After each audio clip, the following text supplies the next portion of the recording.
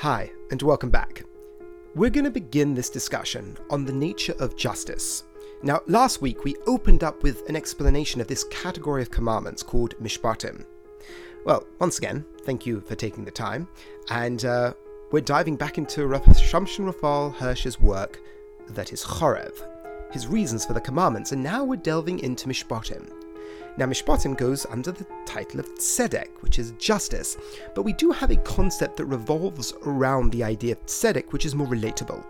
What I'm talking about is Tzedakah.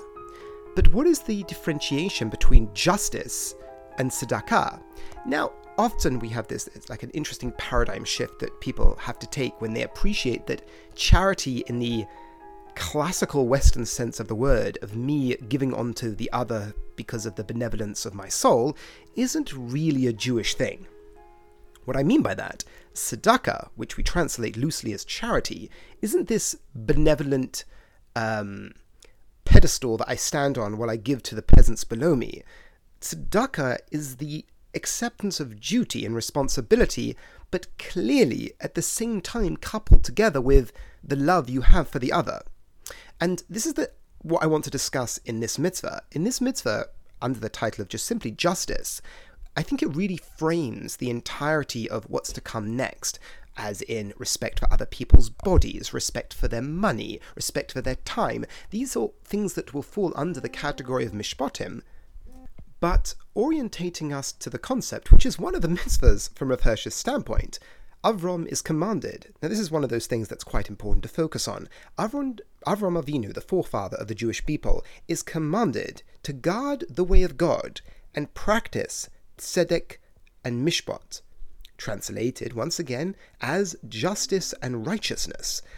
So, the way Rav Hirsch develops it is that at the core, as we mentioned last week, the core motivation for reality from Rav Hirsch's more metaphysical standpoint is love and justice, but everything emerges from a most basic principle, which is justice.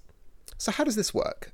And I think what we're going to have to do at the beginning of this conversation is really talk about the interplay between these two concepts, because justice is what I owe to the other, but then what is love? Love isn't completely disconnected. Just to perhaps express it in our own experience, there is a reason I should give to my children before I give to someone else's children.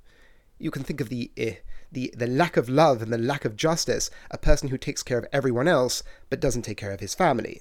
Now, a person could say, well, perhaps it's more loving if I take care of someone who I have no connection to. But we don't look at it like that. We don't look at the person who takes care of people in Africa but leaves his family to starve as being a moral exemplar. A person who starts with his family, even though he clearly has a responsibility to his family, we look at that as a deeper and more real expression of love. So even our own experience couples together love and justice. They're not disconnected completely. So by way of opening to this mitzvah of justice, Rav Hirsch gives us a bit of a framework. He says justice is, and this is perhaps looking at it from a more philosophical standpoint, but it builds the foundation for how we look at the notion of justice. Rav Hirsch sees the concept of tzedek applying to your action to what the unity of God is as applied to your mind.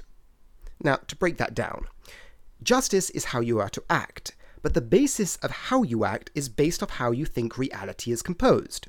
If you look at reality as being this collection of multiple forces, blind events, well then, how you should act isn't so clear.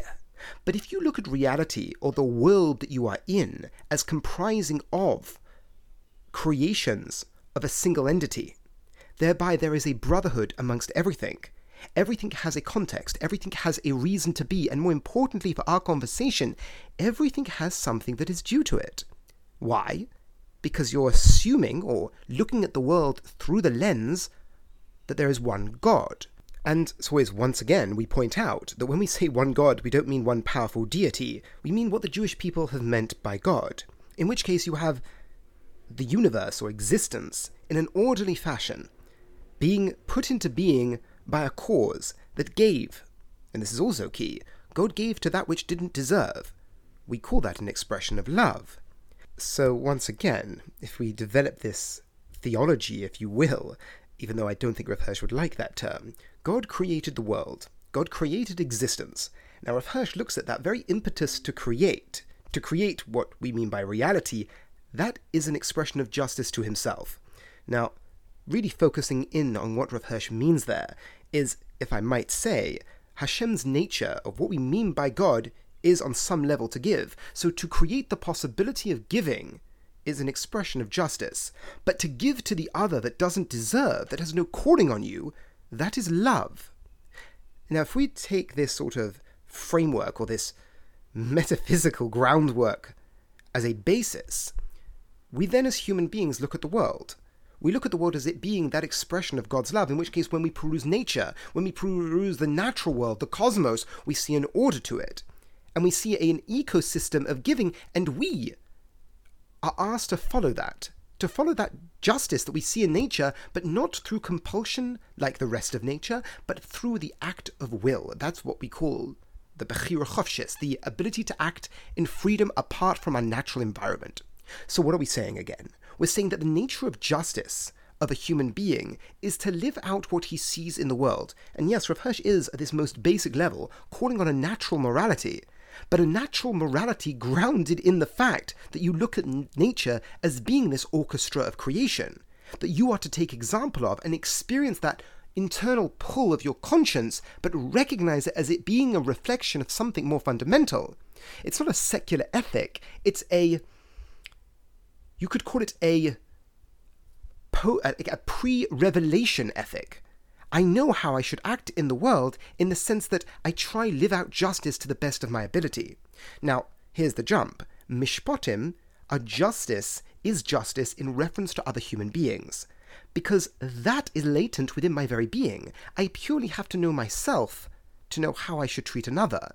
Now, I don't know precisely how to treat him, but you've got a fairly decent idea about how to treat another.